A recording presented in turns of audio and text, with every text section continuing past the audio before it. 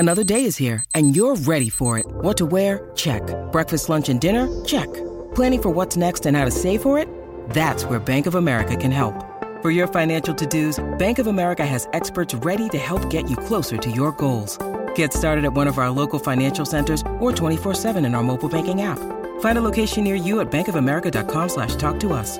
What would you like the power to do? Mobile banking requires downloading the app and is only available for select devices. Message and data rates may apply. Bank of America N.A., member FDIC. We had overnight, the fifth day, well, not overnight, last night, live coverage here on SENZ of Pakistan and New Zealand in a test match. Now, New Zealand were in a reasonably good position to try and win this match. Pakistan in their first innings scored 438. New Zealand in reply scored 612, giving them a reasonable lead. I was just trying to do the maths. What are we talking? 62 plus 12, so we're talking 74-run lead. In reply, Pakistan came back out and scored 311. The tail wagged. Pakistan then decided to clear and set New Zealand a target with 15 overs remaining. New Zealand decided not to really go after it. Ended up being a drawn match. The big talking point in the game, Kane Williamson, of course, 200 not out. So a double century for him. 25th test century for Kane Williamson. Tom Blundell's 47. Daryl Mitchell contributed with 42 and a very good century at the top of the order for Tom Latham. Latham now goes ahead of John Wright as our most successful opener in terms of test hundreds. Doesn't seem to quite have the profile that perhaps John Wright had. I still think when Wright and Edgar were playing cricket in the 1980s, I don't think the wickets were quite as benign as they are now. I'm not sure they were as conducive for batting as what we see today. I just wonder, though, whether or not England under Brendan McCullum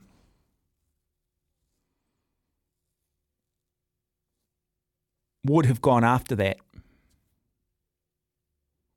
would have tried to chase down the target set by Pakistan.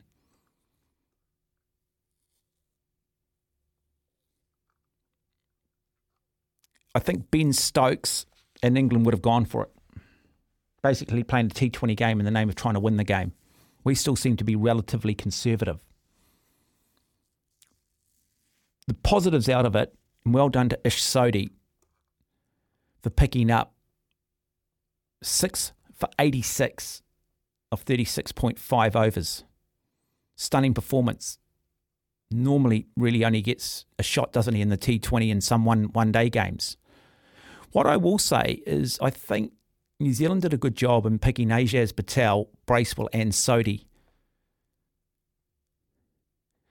When was the last time that we took 3 spinners into a test match?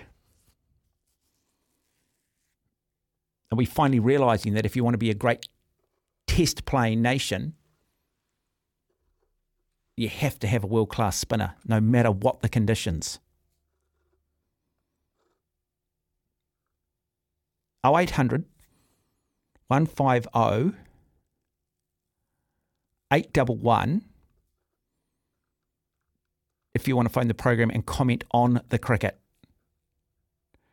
We had to chase 138 runs off 15 overs. We decided not to go for it. Maybe through good bowling or just maybe the fact that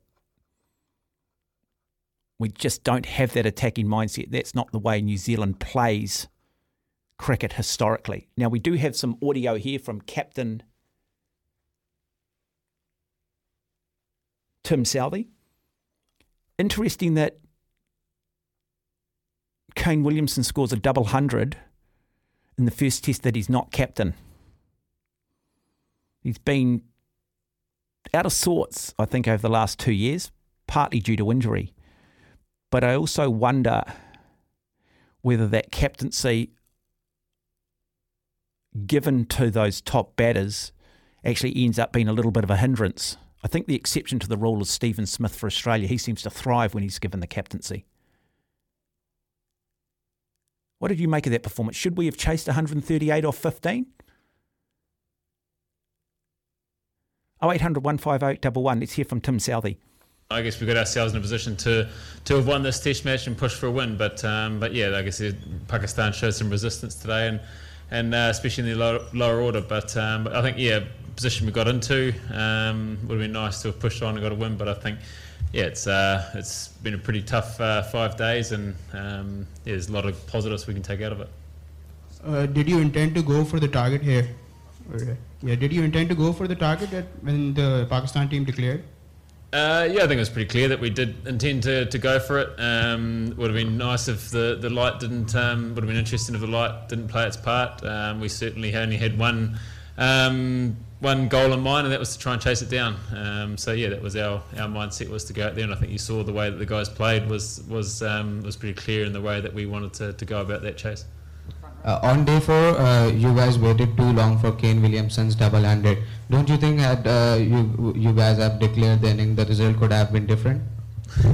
I guess in hindsight you've got that, but I think we gave ourselves 4 sessions to bowl Pakistan out and chase down whatever we needed to. So I think Kane played extremely well alongside Ish to get us into a position where we could declare. So I think. As I say, there wasn't a lot of assistance in the surface for a long time throughout this Test match, and for us to get into a position after losing the toss to push for a win was, I guess we played some great cricket to get to that position. Tim, you captained New Zealand for the first time in Test.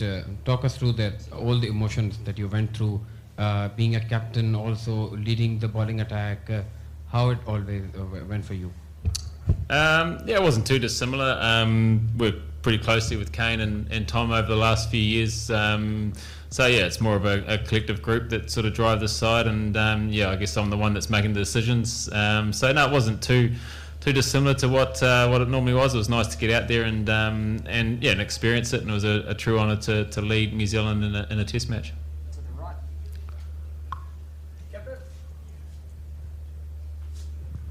Captain, were you surprised with that decision of declaration by Pakistan? And second test will be here again. So what will you say about this dead flags? A lot of people are criticizing the pitch. I think interesting declaration, probably a little bit of a token sort of declaration towards the end there. Our mindset was to try and chase it down. It's a shame that the light played its part. I think the guys, the way they went out and showed that we wanted to try and chase that down, and the way that the guys did play was very pleasing to go and see. The surface was tough work for everyone. The guys that scored runs, they had to work extremely hard, and the guys that took wickets had to work extremely hard. So I'm not it's up to the curator to decide, I guess, what sort of surfaces they're going to prepare. Hey Tim, this is Behram Qazi from Grassroots Cricket.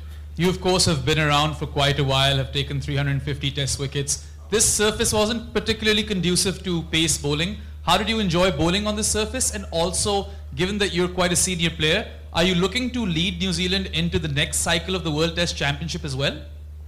It's always a challenge as a pace bowler when you come to this part of the world. Wasn't a lot of assistance out there, but you've still got a role to play in trying to find ways to either deny the opposition runs or try and take wickets. So that's also an exciting challenge, which I enjoy, coming to this part of the world as a pace bowler and really testing yourself on some pretty tough surfaces. So I enjoy that.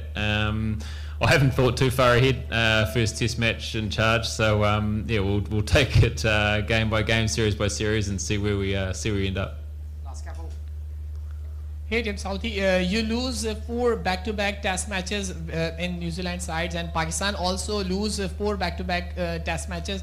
Do you think that this is only draw match, and next match will be the challenging one for both of Team Pakistan and New Zealand as well? I guess we're a couple of days to reflect on the last 5 days and turn up in a couple of days' time and see what surface is in front of us and try and push for a Test win, like you do every time you take the field. You're looking to win Test matches for your country. Last one down the back. Behind him. It's alright, I think it's behind him, isn't it? Yeah. So a word on Ishori's performance. I mean, he acclimatized really well and on this track, and took 6 wickets. So how pleased are you with Ishori's performance in this match? Yeah, I think it's first Test match for 4 years or close to 4 years, and not only his bowling, but I think his partnership and his contribution with the bat was exceptional. He's like I say, hasn't played Test cricket for a long time. For him to come back in and have an impact straight away was very pleasing, and he can be extremely proud of his Test match. And yeah, like I say, it's not easy when you haven't played for a while to come in and to contribute both with bat and ball is very pleasing and great for Ish to be able to do that. Yeah, there you go. And so my apologies, because I sort of watched a large part of that game and had been told earlier this morning that we didn't seem that intent on trying to win this game. And yet, listening to Tim Southey, clearly they did everything right. Someone's just texted in they were going at 8.13 runs and over. So apologies to New Zealand cricket for making that assumption, and well done to them for looking to try and take the victory against Pakistan. It's important for Test cricket, as Brendan McCullum, Ben Stokes has said. We've got to get bums on seats. We've got to make it important. We've got to make it entertaining. And look, I would rather us lose trying to win than just the draw. No one remembers the draw. No one cares. New Zealand cricket don't have a legacy like the All Blacks. It's okay for them to lose. I mean, it's not okay, but we don't expect a lot. And therefore, I think that gives them a little bit more freedom in terms of chasing victories. Someone's saying, why is there no crowd? Cannot answer that. But even in Australia, crowds are down at Test matches around the country, aren't they? Good crowds for Adelaide in the day-night Test. Not quite world record crowds for the Boxing Day Test against South Africa. Really poor crowd into the MCG for the one-day game against England. Played in December. I think only 10,000 people turned up. It didn't even look like that. And I think cricket is in a really precarious position at the moment in regards to how the game looks, what is its point of view, and how do you recapture that magic of the 80s and the 90s. But what we should say is well done to Tim Southey on a double 100. Well and truly establishing himself as our... sorry, what did I say? Oh, did I say Tim Southey? Kane Williamson. My apologies. I think it's just that time of the year. Kane Williamson for his... arguably becoming our most prolific, and people will say, based on the number of hundreds, our greatest ever batsman. I still think technically the best batsman we've seen, or I've certainly seen, is Martin Crowe. I think Glenn Turner, another one. Turner refused to play for New Zealand for a long time, felt that he should be paid, but was prolific. Still a long way to go, I would suggest, in the career of Kane Williamson. Shaven, good afternoon. Good morning. G'day, how you going, Mark? Yeah, good, thanks. It's a story. Hey, just on the cricket last night, I was pretty happy with New Zealand's effort overall. Yeah. Really, their number 8 and their number 9 batsman got a 55 and a 43, and we really had them on the ropes then, and we just couldn't quite. If we knocked them over, got through that tail, would have been a very different. Would have been a convincing win for New Zealand. It's just another example of Test cricket with some tail end runs tipping the balance, and you could argue Ish Sodhi's 60 odd that he got was in the same vein. Yeah, look, very rarely in sides these days do you have just pure bowlers. I mean, most cricketers these days are almost genuine all-rounders, all of them.